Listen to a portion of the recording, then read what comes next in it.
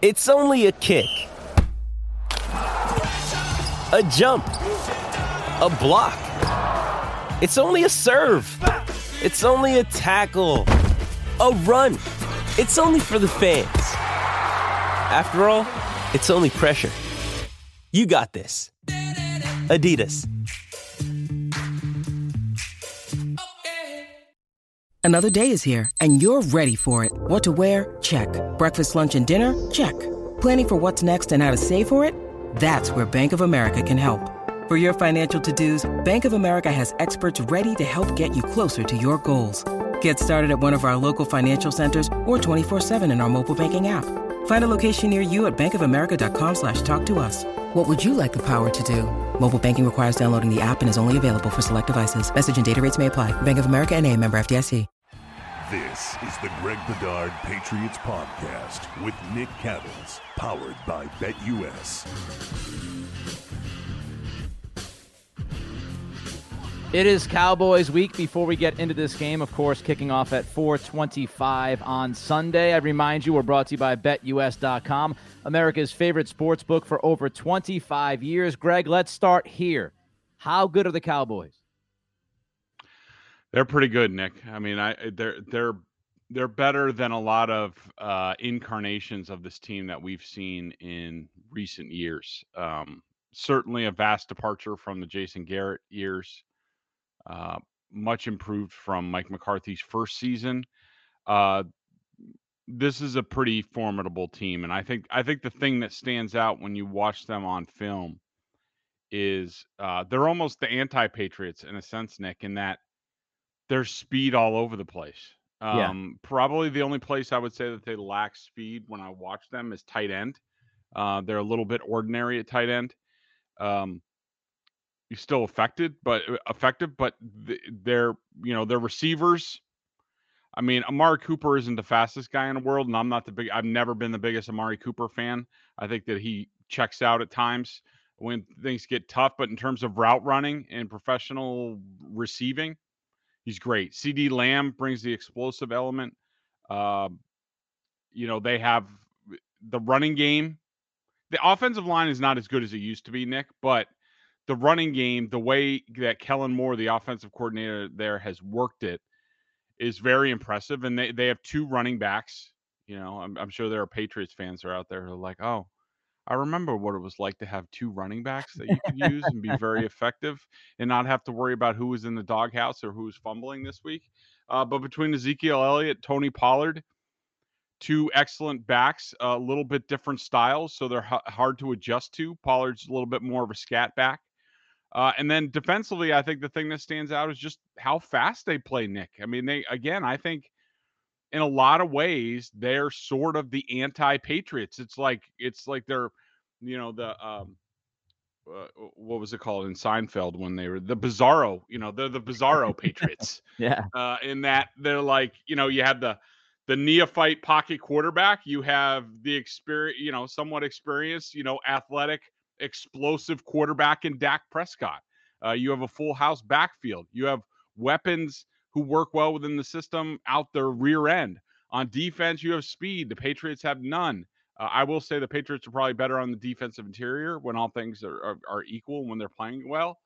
And, the secondary can be challenged. I mean, they have Trayvon Diggs, who leads the league in interceptions at cornerback. The Patriots have J.C. Jackson, so they're both sort of in the same ballpark. But, yeah, in a lot of ways, I think they're the Bizarro Patriots, and this is going to be a very tough challenge. Yeah, they got good talent on both sides of the football, especially offensively. You highlighted some of those guys. We'll get more deeper into that, or we'll get deeper, not more deeper into that in a couple of minutes. But I also think, the coordinators deserve a lot of love here on this team, too. I think Kellen Moore does a tremendous job with the offense. We'll talk about that more. And Dan Quinn, a guy that was much maligned after his time in Atlanta, he's kind of flipped the script on this defense. We'll get into that as well. Do you feel when you watch these guys, Greg, that they're like the same old Cowboys, or do you feel like there's some difference here? I feel that there's a little bit difference. I mean, look, Mike McCarthy, and I love Mike. I covered him in Green Bay. I have a personal fondness for Mike, as a person. I've always been critical of him as a coach, especially in his game management. Sometimes Yep. he gets a little bit too cocky, but in the game management, Nick, is still an issue. If anybody's watched any Cowboys games, I mean, they have a lot of bad fluffs in terms of game management, and so that's an advantage for the Patriots that they can exploit. That being said, Mike McCarthy has come into they've had two matchups with the Patriots in the past 8 years when Mike was with the Packers. Uh, Mike brought Matt Flynn in. Aaron Rodgers was hurt, and they almost beat the Patriots that day. That was the Dan Conley kickoff return game, Oh if I yeah. remember correctly. And then a few years ago, we did get the Rodgers Brady matchup that we were all looking for finally, and the Packers came out ahead. So, and Bill has talked glowingly about Mike McCarthy in the past, and the way he greets him at games, you could tell that he respects Mike McCarthy. I do think that what you brought up about the coordinators, I think that Kellen Moore has sort of kept Mike McCarthy from being too much Mike McCarthy. I think Yep. that there's a lot of fingerprints. I mean, what he's done with that offense, the creativity that he's brought, that was part of Mike's problem down the stretch in Green Bay. They got Yep. way too stale on offense. They ran last week. They ran some nifty fake shotgun play. I don't even know what it was, but it was nothing Mike McCarthy came up with. I could tell you that much. And so Kellen Moore's done a great job. And Nick, here's probably the most surprising thing to me watching them on film, and we'll get into it a little bit deeper when we talk about the defense. But Dan Quinn, we all know Dan Quinn, former Seahawks cover 3 defensive coordinator, Atlanta Falcons head coach, managed the game terribly in the Super Bowl against the Patriots, blew it, not just running the ball and kicking a field goal. We all know that. We all know the scheme, and I've written about it for years, probably more than anybody else, about how the Patriots basically stomped and killed the Seattle version of the cover 3. Quinn's evolved a lot. They play a lot more man than they used to. I would say that cover 3 is probably their third or fourth uh, highest repped defense. I would say they're a lot more cover 1 man. I would say you see more cover 4 quarters coverage than you do cover 3. So they've evolved a lot, and yet Dan has still another guy that I really respect a lot. Dan has the way he's done it has enabled the Cowboys to play faster on defense, and it's embraced their speed, and so they're not fighting it, and they're using it, and it's tough. When I talk about the same old Cowboys, I just feel like that's more a postseason thing than regular season thing. Yeah, I think regular season wise, this team, as we've talked about already, is talented. They're easily the best team in that division. And I think they'll be in the conversation as we get closer to the playoffs as a team that's dangerous. I have the Mike McCarthy questions. I have seen again this year, as you mentioned, kind of hit on way too many boneheaded decisions that make absolutely zero sense. His clock management is awful. He doesn't really understand when to use timeouts, when not to use timeouts, the manipulation of the clock, how to maybe handle a game late in the game if it's close. Do you run? Do you pass? When do you do that? I just think one of the biggest obstacles for this team as they get into the postseason, because I think if they stay healthy, they're winning this division and they get into the playoffs. One of the biggest obstacles is absolutely going to be Mike McCarthy. That's actually my biggest question about this team right now. Is the head coach, is he going to screw it up? I mean, you remember Seattle, Green Bay years ago. That was a disastrous second half for him when he decided, even though he had Aaron Rodgers on the road and they had a lead, that he was going to try to run the football a billion times and allowed Seattle to come right back into that game. So I always have the Mike McCarthy question, and that will remain. Let's look at, one more point about Dan Quinn. You mentioned this, how he's evolved, and the story is fascinating. He pretty much walked into Dallas and said, hey, what I did with Atlanta, what we did in Seattle, we're throwing it out. We're throwing that stuff in the garbage for the most part. And what he did was he actually asked his defensive coaching staff to build the playbook with him. And what they did was they took a look at that roster and they accentuated guys' strengths, which is what you brought up, the speed element of the defense. And he said, no, we're going to mold and craft this playbook around the players and who we have and what they do best. And I think he has taken big-time steps from when we've seen him the last time as a DC and even as a head coach in Atlanta. Let's drill down more on this offense. What do you see when you look at this Dallas offense from the offensive line out to the wide receivers? Okay, so with the offensive line, we all know that, I don't know, as recently as 4 or 5 years ago or even a little bit longer, and I actually went to Sports Illustrated to do a story on this, is that they had the best offensive line in the league. Yep. The personnel has changed a lot. Travis Frederick, I've, there's been a couple of injuries and retirements. Like, it's hard for me to keep track, but the guys like Travis Frederick aren't there anymore. I will say that, Tyron Smith, the left tackle, when he's healthy, he's still probably the best left tackle in the game. The problem with him is he's never healthy. Yeah. He's not on the. I just looked. He's not on the injury report this week, so that's good for them. He's slowed down a little bit, so he's not quite as dominating, but he's incredible. I mean, I just I want to see like Chase Winovich, like, just being used to go up against Tyron Smith to take him up, and it's just like, running when you're a little kid running into your big brother and you just keep getting knocked down. That's what this is going to be like. I think that the left guard, Connor Williams, has done a good job. He's solid. Zach Martin, we all know the right guard has been elite for a very long time. He's back to playing at that level. The guy who's been the biggest surprise, Terrence Steele, has sort of been an injury replacement, and he's been a revelation at right tackle. Now, I won't tell you he's the greatest thing since sliced bread, but he's pretty damn good. I would say the weakness in the Dallas line, and I think where if you're the Patriots, you're looking to exploit them, is at center with Tyler. I don't even know how to pronounce it. Bates, at center. He's a little bit weak, a little bit slow. Yes. But it's all coordinated really well. There aren't any huge weaknesses up front, but they will have some busts every now and again. The running game is the big thing that we talked about. Dak is exactly the type of quarterback that the Patriots always have issues with. Deshaun Watson, those athletic quarterbacks who are probably better throwers than they are runners. The Patriots have always had issues with those guys, especially when plays break down.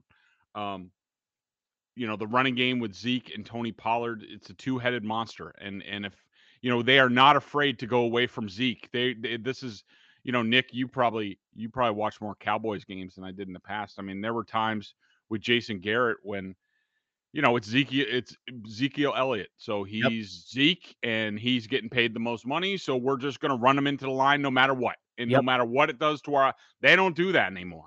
If it ain't working with Zeke and they need a faster back, Tony Pollard's going to get more carries in this game and he's going to get more touches in the pass game. CD Lamb, he's talented, inconsistent. He'll have some drops. Cooper, great route runner. I question his toughness a little bit. Cedric Wilson in the slot is pretty good. Good speed, a 4.48 guy coming out. And the tight end, Schultz, solid, slow. I would say he's a lesser sort of Hunter Henry type tall guy that you're going to have to match up with. That's a little bit tough for the Patriots' smaller safeties like Duggar and Phillips. You might want to think about using, I don't know if I want to say this, Juwan Williams on him a bit at times just because of the height matchup there, but a very formidable unit, Nick. Yeah. Yeah, I mean, the offensive line is not top 3 worthy right now, but they're much better than they were last year. And they've been pushing piles, and they've been doing some hard work up front. I think their O-line is good. It's certainly been better than the Patriots O-line early this season. Zeke Pollard, that combination is deadly if you don't contain them at least somewhat. I do think, Pollard is more likely to hurt you on the perimeter. He's more able to, get outside and kind of explode than Zeke is. But don't get it twisted. Pollard can run between the tackles, and he's done that the last couple of weeks. It's just, they will utilize him on the outside more than they utilize Zeke. Zeke can catch the football. Pollard can catch the football. Pollard, the difference with him as far as being, like a scat back type, people sometimes will say, third down back. He's not the best blitz pickup guy. So Zeke is usually out there on third down, but their running backs are really good. Cooper's good. Lamb is explosive. You got to make sure that you GTFB against that guy.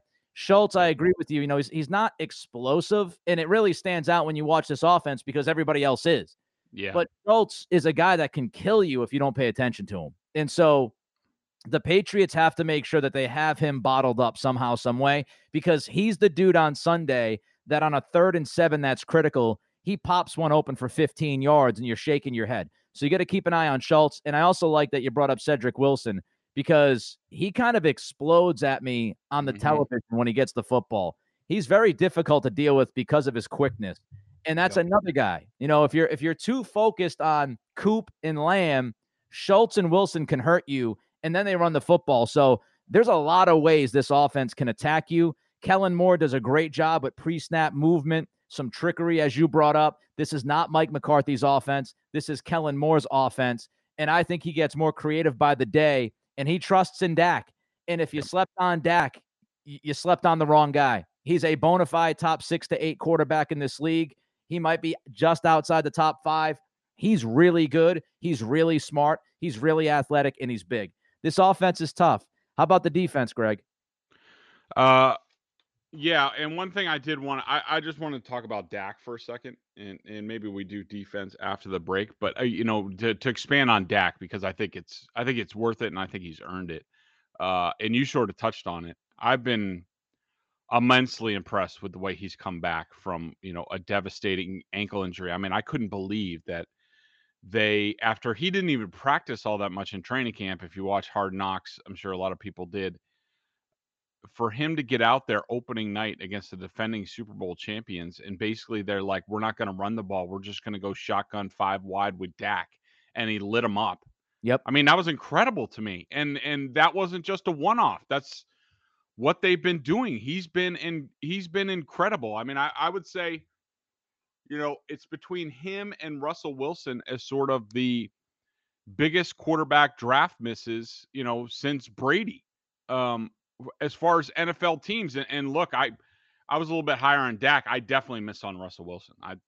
I'll freely admit that. And at least I was in company with, you know, every NFL team, including the teams that picked them, because they didn't think that they were going to be any instant starters anytime soon. But Right. he's just I think that, you know, Nick, you talked about, are they the same old Cowboys and that sort of thing. I think that the difference is Dak. Like, I think the team takes the persona of Dak Prescott, and that guy is tough as nails. He's confident. He doesn't get down very often at all. He's not perfect, but man, I think like when you look for a leader to lead your football team, you know, like in the modern age, I think that Dak is like one of those guys in the top 3 that you look at and they'll be like that and say, that's what it looks like. That's what it's supposed to look like. And I think he's been the biggest difference maker to me. I think he, you know, Mike is Mike, but with Dak running the room, it really helps. And it's almost, I think you could say it's almost similar to Brady and Belichick, where, you know, Belichick is Belichick, and we all know he's great. But like, you know, having Brady to lead the team, and that the whole team can say, all right, we're down or whatever, we're struggling, but Dak's going to get us out of it, or Tom's going to get us out of it. I think that's invaluable, and I think he's one of those rare guys that has that. And I don't want to get too deep into, you know, personal life and all of that on this podcast, but if you want to do the research, Dak has been through some stuff. And, you know, I think those personal things, losing somebody close to him, you know, I think those kinds of things build character. And I think, you know, when Dak plays, he plays for the enjoyment of the game. It sounds cliche, but it's true. He kind of embraces challenges. It's very tough to rattle that guy. And he's willing. You said it. He's tough. He's willing to take hits. And that Tampa game, you know, after that ankle surgery, the guy gets carted off the field. His foot's pointing the wrong way. First game back, almost nothing in camp and preseason. And guys are diving at his legs and feet. He's getting hit. And he's standing in the pocket tall, just drilling accurate passes. And it just shows you. I mean, there was zero rattle to his game when he came back. I think he is as legit can be. I don't think he's a top 3 or 4 guy, but he's really good. He's in that next tier. Before we get to the Dallas defense, Tell us about BetUS, Greg. Of course, we get the Cowboys Pats coming up on Sunday, college football on Saturday. A lot going on right now. The NBA about to start in a week. The NHL just started. Plenty of options at not BSJ. Plenty of options at BSJ, but also plenty of options at BetUS. Did the Bruins field a team this year, or are they just gonna were they just left off the schedule? Like, what's the deal? Saturday, they're dropping the puck on Saturday night. It's like, what are we doing here? All these games are going on in the Bruins. It's like one of those memes. It's like John Travolta in Pulp Fiction, looking around the room. Did anybody invite us, or what's the deal? But of course, you also can bet the ALCS at betus.com. Our Red Sox are opening up Friday night. Should be a great series. And how about that schedule, Nick? Friday, Saturday, off on Sunday. Yep. So we don't even have to worry about it. We can just worry about football on Sunday. Thank you, MLB, for doing something once right in your lifetime. But listen up, sports bettors. This is Greg Bedard here to tell you about my favorite sports book, and that's BetUS. Football is back, so is baseball. The postseason, when it's really the only time that we care about baseball, is back, and it's time to get in on the action. I only endorse one sports book, and that is betus.com. Why, you ask? Because BetUS has been America's favorite sports book for over 25 years.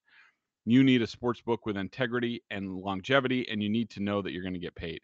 You need a sports book that offers everything, and they do have everything, including live betting, MMA, golf, horses, esports, Cattle's weirdo sport of choice that he likes to watch and tweet about, and all kinds of crazy bets. And they will walk you through setting up an account.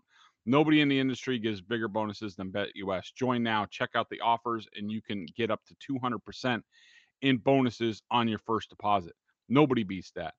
I bet at BetUS, and so should you. That's betus.com, America's favorite sportsbook. Make sure you enter BSJ when you sign up at betus.com for a special bonus. betus.com, where the game begins. And by the way, Nick, going through codes and stuff like that, remember, BSJ at betus.com. Can some of our loyal subscribers give us some more ratings, some more reviews over at the podcast? I was perusing the other day. It's been a little bit of a dry spell for some reviews, so go in there. That helps us out, helps out the podcast. We were just nominated for an award. I don't know what award it is. Neither do I. But yeah, but we'll let you guys know. So if you need to vote on it or anything like that, we're excited about that. And thank you for your patronage, and we appreciate it. Yeah, no doubt. Rate and review, and again, BetUS, BSJ up to 200% in bonuses. Dallas defense, Greg. What do you see on the film? Fast, Nick. I'm very impressed with how fast they are. I was not prepared to see that. And the thing is, they've been playing well, and they don't even have Lawrence, the defensive end. I mean, DeMarcus Lawrence is one of the best players in the league at his position. They had him for one game, 43 snaps total, and so they've had to get creative. They've had Micah Parsons, who is a rookie, selected 12th. I think we talked about him often in the draft process, including I think he was at one point, I don't know if it was that day, it was my projected pick for the Patriots, that I thought that if he got to 15, or he might be a guy the Patriots thought about moving up a little bit for, that it would be Micah Parsons, because I just think he would be, and look at it now, not really much in the middle of the linebacking core for this team. I mean, Jawan Bentley's in a contract year. Dante Hightower's in a contract year. Didn't start playing well till last week. Kyle Van Noy is not the same guy, at least right now. If you had a guy like Micah Parsons in the middle, my preference was to go Micah Parsons first, and then trade up to get Mac Jones in the bottom of the first. That was my preference, or possibly a Davis Mills later. But Micah Parsons is just, the dude is fast as hell. He's big. He's played defensive end. He has not done that. So he did that week 2. He played 39 snaps at defensive end. That was almost all of his snaps. 33 of 37 were on the defensive line in week 3. Week 4, that changed to 16 out of 68 he played on the end. And last week he only played 3 snaps on the end, so he's back at linebacker for the Cowboys. But They have speed all over the place. Trayvon Diggs, Stefan's little brother, he leads the league in interceptions, and he's got great ball skills. Of course, they say all cornerbacks are failed wide receivers because they don't have the hands to be wide receivers. He does have good ball skills, but he's a bit boom or bust. Like, he does give up plays. He's not a shutdown cornerback. I would not be afraid of him. You don't want to get stupid with the ball, and Mac Jones doesn't want to float any balls in his area because he will pick them off. But I think that the Cowboys are really good. I think they're pretty weak on the defensive interior, so I would like to see the Patriots run the ball this game, but we'll have to see how that all works out. Yeah, I mean, Parsons, like you said, had been moving around. He's a little bit more steady now at linebacker the last couple of weeks. I do think he might be a little bit vulnerable in the passing game. I think you can take advantage of his aggressiveness at times because let's not forget, he's still kind of learning the position, which is crazy. In 2 or 3 years, if he continues this kind of trajectory, he's going to be one of the best linebackers in the game, if not the best linebacker, if he keeps doing what he's been doing, because he's only been playing for a couple of years. He sat out all last year. He opted out at Penn State. So he's just very talented, but I do think you might be able to hit him a couple times with the passing game. Diggs, I think, is good, if not really good. He's kind of climbing up the charts as far as cornerbacks. He does give up a play or two, but he's really tough. And you mentioned it. This defensive line has been surprisingly good. When DeMarcus Lawrence went down, I said, oh, man, this defense is in some trouble. The defense wasn't supposed to be very good to begin with, and now you lose Lawrence. But Dan Quinn and company, they've done a pretty good job of supplementing that defensive line, doing some different things. I don't think this defense is a top-notch defense. I think they're better than expected, so there's some hyperbole surrounding this defense. They do have some guys that can play, though, and that are fun to watch. All right, so we take a look at this Cowboys team. We've broken down offense. We've broken down defense, big picture. Greg, if you're walking in as Bill Belichick on Sunday, how do you think you can beat the Dallas Cowboys? It's a really good question, Nick. And I think, first of all, you have to start with, all right, how are we going to limit them point-wise? Because we know that the Patriots, as of right now, they don't really score at a high clip. Right. You're hoping to keep the game in the 20s. How do you do that? I mean, I think you play a lot like you did against Tampa. I think you try to play a lot of ball possession. I think that when you look at defending the Cowboys defense, you're gonna have to you're gonna have to stop the run first of all. Yep. But you also don't want to give up the big plays. I Yep. think, and the problem is, I think you're just gonna play.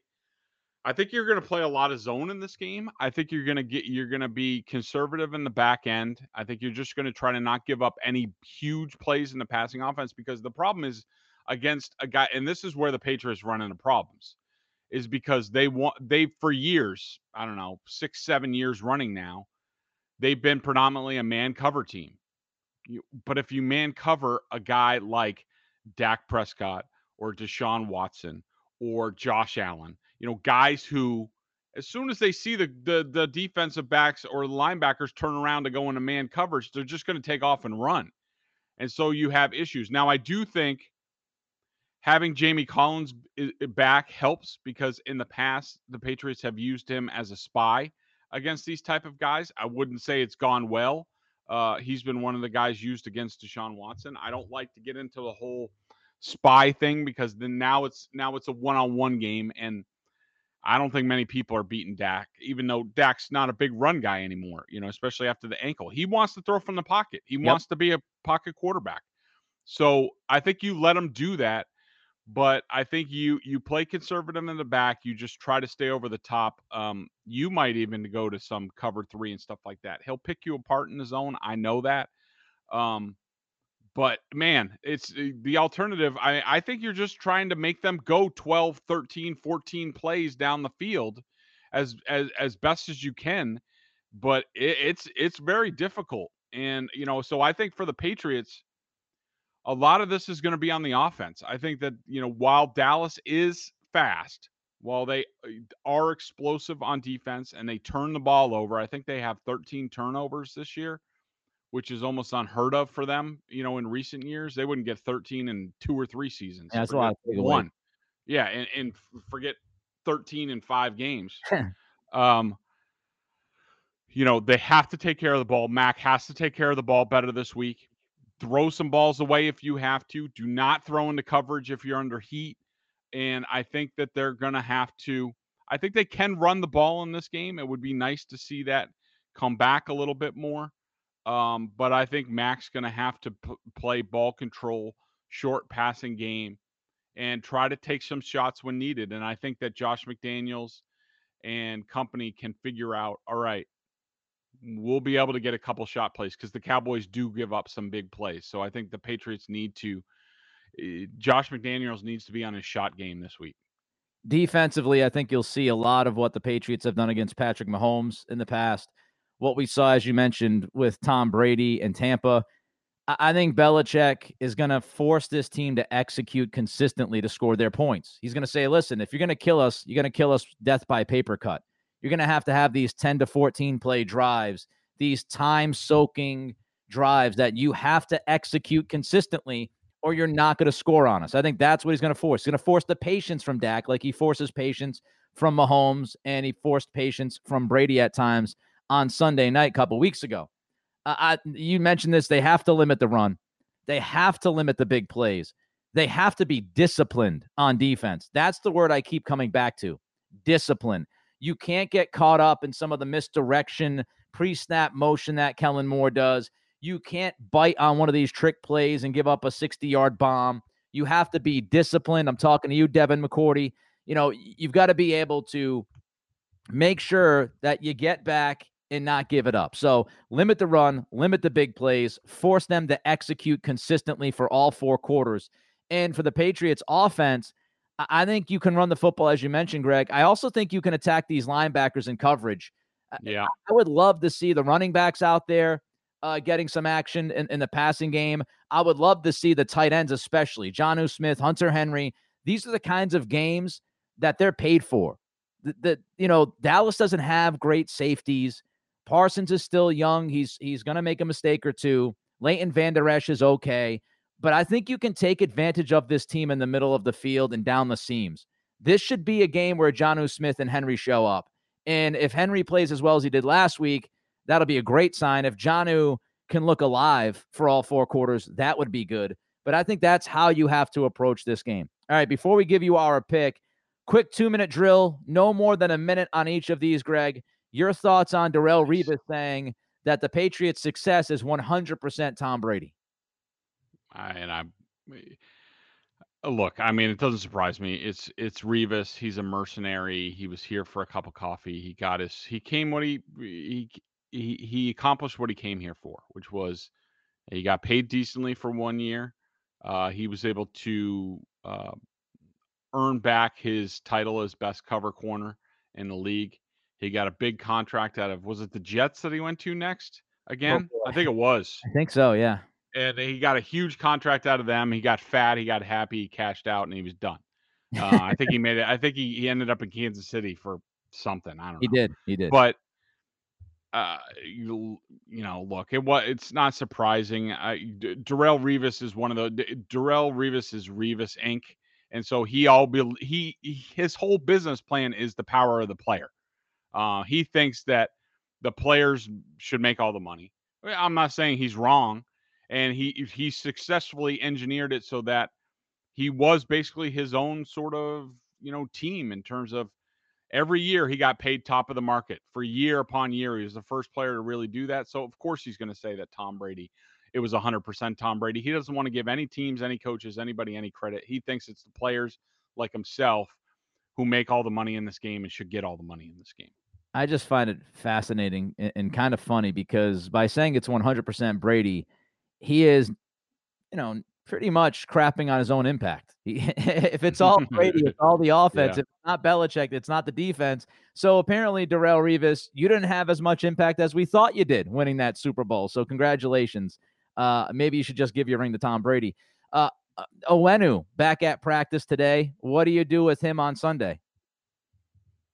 Great question. I need to see what he looks like in practice this week. I mean, I think So Owenu's back, Wynn is not back. Trent Brown is on IR. Yep. Shaq Mason, was he back? I'm looking at the I think the only guy Shaq back was Mason Garner. did not participate on Wednesday. He's still dealing with his abdomen, so that's not a good sign for him being back. I think all things being equal, and he practices fine, and he didn't have COVID, and he doesn't have any issues with that. I think for this week, he goes back to left guard. I think you put Ted Karras in at right guard, and I think that you look at the same tackles again. I think Kajust on the right side. I think Huron on the left side. And you go from there. I think that those guys, Huron had a really good game last week too. I think that those guys earned another look. Josh McDaniels did give them a lot of help. He doesn't want to have to do that, but that's where they are right now. Last one. We haven't talked about this week, but it's the biggest story in the NFL. Any thoughts on the John Gruden / WFT investigation and Gruden's resignation and kind of just the situation in Vegas and the fact that the NFL is saying, "No, we didn't leak the emails and we're not going to share any more with you." Right. Yeah, a few thoughts on that. Number one, Gruden had to go. I mean, you can't. Yep. While I don't like that his emails when he was basically a private citizen, which you think you should be entitled to some privacy, that they got out. He had to go. I mean, what was in there was disgusting, and nobody can really condone it, and you certainly can't tolerate it as a leader. When you're a leader of an organization, a leader of men, and not even to mention that Carl Nassib, who's on his team, came out as gay, one of the first players to do so in the NFL. And for Gruden to use all that language in there, it's not unique to Gruden in the NFL circles. Trust me, there are a lot of Neanderthal older coaches in the NFL, unfortunately, and those guys don't have to change because they're sort of inoculated. My second thought on this is it's unbelievable to me that the NFL gets to sit there and they have all these emails and they get to selectively leak whatever they want. I think 650,000 emails. It's ridiculous. I mean, there's probably a lot of owner emails in there, and Yep. trust me, those guys can be even worse than the Neanderthal coaches. I think that I thought it was interesting time. My first thought, Nick, when the first leak came out about DeMaurice Smith, and that's when this whole thing started. I don't know if you noticed, but it was very interesting in the timing of it. So to people unfamiliar, and you probably aren't familiar with this because who the hell cares about NFLPA and union talk? But DeMaurice Smith was under assault. Yep. In his union, where it went to there was a vote among membership about he needed a new contract. There was a split vote, and it had to go to another vote the next day, or else DeMaurice Smith might have been out on the street right then and there. And right around that time when he was embattled, they all of a sudden leaked these emails that John Gruden, the Michelin tire, the terrible emails, the racist emails, those emails were leaked. And to me, I don't know this, but to me, reading the lay of the land, to me, those were selectively leaked by the NFL to garner support for DeMaurice Smith. I mean, once those came out, it's not like the NFLPA could just fire DeMaurice Smith. They would look Awful. like they weren't backing him. Yeah, Yep. They would look terrible. And it was almost like the NFL orchestrated. They're like, well, we want DeMaurice Smith where he is. As we're doing these sort of TV deals and things like that, we want DeMaurice Smith there. He's friendly to us. That's why he's under assault. And his union is that a lot of players, including Richard Sherman, and a lot of prominent players think that he made too good of a deal this last time. So he was under assault for that. And now the NFL conveniently gets him at least in his spot for another year largely because of those emails. My third and final thought is I understand the outcry about the NFL needs to do this. They need to release the emails. They need to do that. Did you guys not learn anything from Deflategate? Like, stop. This is not the real world. This is not government. There aren't sunshine laws. It's the NFL. They could do whatever the hell they want, whenever the hell they want it. For you to stomp and say they should do this or that, they don't care. They are going to do what's in the NFL's best interest all the time. And it's certainly not leaking more emails about their owners or prominent players or prominent coaches that they want in the league. They're not going to do anything. So just stop your huffing and puffing because it ain't going to change.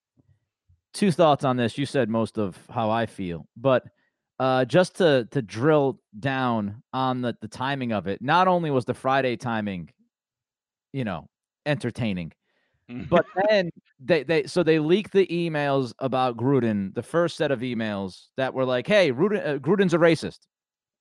All right. So they leaked that out, and they pretty much show the world that Gruden is a racist. That's on Friday. You go through the weekend, the Raiders don't do anything. They decide to just kind of sit back because Mark Davis is one of the most useless owners in the world. Gruden is pretty much the owner in Vegas at that time. So everybody just kind of sits on their hands. They don't do anything. Gruden goes and coaches on Sunday. And it's almost like the NFL said, all right, so we leaked the first couple of emails showing your head coach and shot caller as a racist. You guys didn't do anything about it. We'll give you until like Monday close of business. If there's nothing said or done to John Gruden, then we're going to leak something else. You get through Monday, close of business, nothing is said or done by the useless Mark Davis, and then the NFL's like, okay, since you did not want to act on the racist card that we pulled on him, here is the evidence that he is also a misogynist and he is also a homophobe. So there you go. There's the triple threat. Your head coach and shot caller is a racist, misogynist, and homophobic. And then the Raiders were like, okay, now we got to do something. There's no doubt the NFL leaked this stuff. There's no doubt they timed it out the way they did. It's the same way how they do the news dump on Friday, late Friday. And it's also the thing about this is that, again, this is the NFL passing the buck to the individual team. They're doing this to Houston with Deshaun Watson. The NFL doesn't want to move on Watson. They don't want to make any kind of decision regarding Watson, so they're kind of just staying out of it. And they give Houston the crap sandwich and say, you guys figure it out. So now Houston is paying Watson to not play and to be a distraction because the NFL doesn't want to come in and do much of anything. It's the NFL 101. The last thing I'll say about this before we get to the Pats Cowboys pick.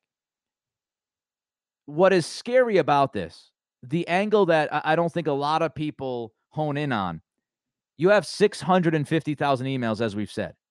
What the NFL just did, in essence, was blackmail every single solitary person that has sent an email to Bruce Allen or Daniel Snyder or anybody else.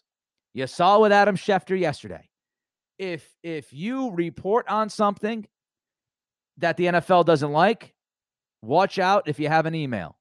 If you are a coach that stands up against the NFL about something, watch out if you have an email. On and on and on. The NFL now has a treasure chest of 650,000 emails. They have the leverage on you. If you cross them, you might be the next John Gruden. Let's get to the game pick here. Of course, BetUS's line, Patriots getting 4.5 points. What do you think, Greg? Now 4. It's now 4. Okay, so 4 points. Yeah, it's now 4. In most years, Nick, and maybe later on in the season, I would feel better about it. I just think that even if the Patriots keep this game somewhat close, and I think that they will, I just think, like, say the Patriots take a lead or something like that late. Again, I think we're going to be in another situation with, can the Patriots defense get the stop that they need? They're 0 for 3 so far this year in doing that. They didn't have to do it last week in Houston, and I was thinking, like, thank God the offense ran out the clock in that game. So I just don't, if it comes down to it, I don't think they're going to be able to stop the Cowboys. And I think the Cowboys, even if they need it, I think they get a touchdown to win the game. I think that, to me, I think the Cowboys win somewhere in the realm of 3 to 7 points, but I'm gonna I'm gonna take the Cowboys in this game. It's so tough because I kind of feel the same way you feel, and that happens a lot when we talk about these games. But when you look at it, I think New England can keep it tight, just like they kind of did with Tampa, like they've done with Kansas City in the past. I think they can do enough to keep this game tight. It's just whether or not the mistakes come up, and it's whether or not this defense can, keep them from scoring a late touchdown or field goal to kind of end this game. I could see it be anywhere, like you said, from 3-7. I could see it from anywhere, 3-10. I'm going to go with Dallas just because I think they're the better team right now. I wouldn't count the Patriots out necessarily, not, far from it, but I'll take Dallas laying the 4 points. BostonSportsJournal.com member question of the day, $39.99 on the annual plan. Check out Mr. Bedard's great video analysis on the coaches' film, direct access to him in weekly chats. Again, check him out, BostonSportsJournal.com, $39.99 annual plan. Question for today, Greg. Yeah, two quick hitters from our members. Lars59 said, Greg, didn't Duggar play free safety at Lenoir-Rhyne? This was in response to my breakdown from this game where I talked about Duggar's struggles. Duggar's struggles. Maybe that'll be in his new thing. Maybe we'll just start calling him Duggles on the podcast. Cuddles if for he Douglas. Keeps struggling. Yeah. About his struggles in coverage and things like that. Yes, I think he did. I don't remember, but that doesn't really matter. I mean, it doesn't matter what especially at that level.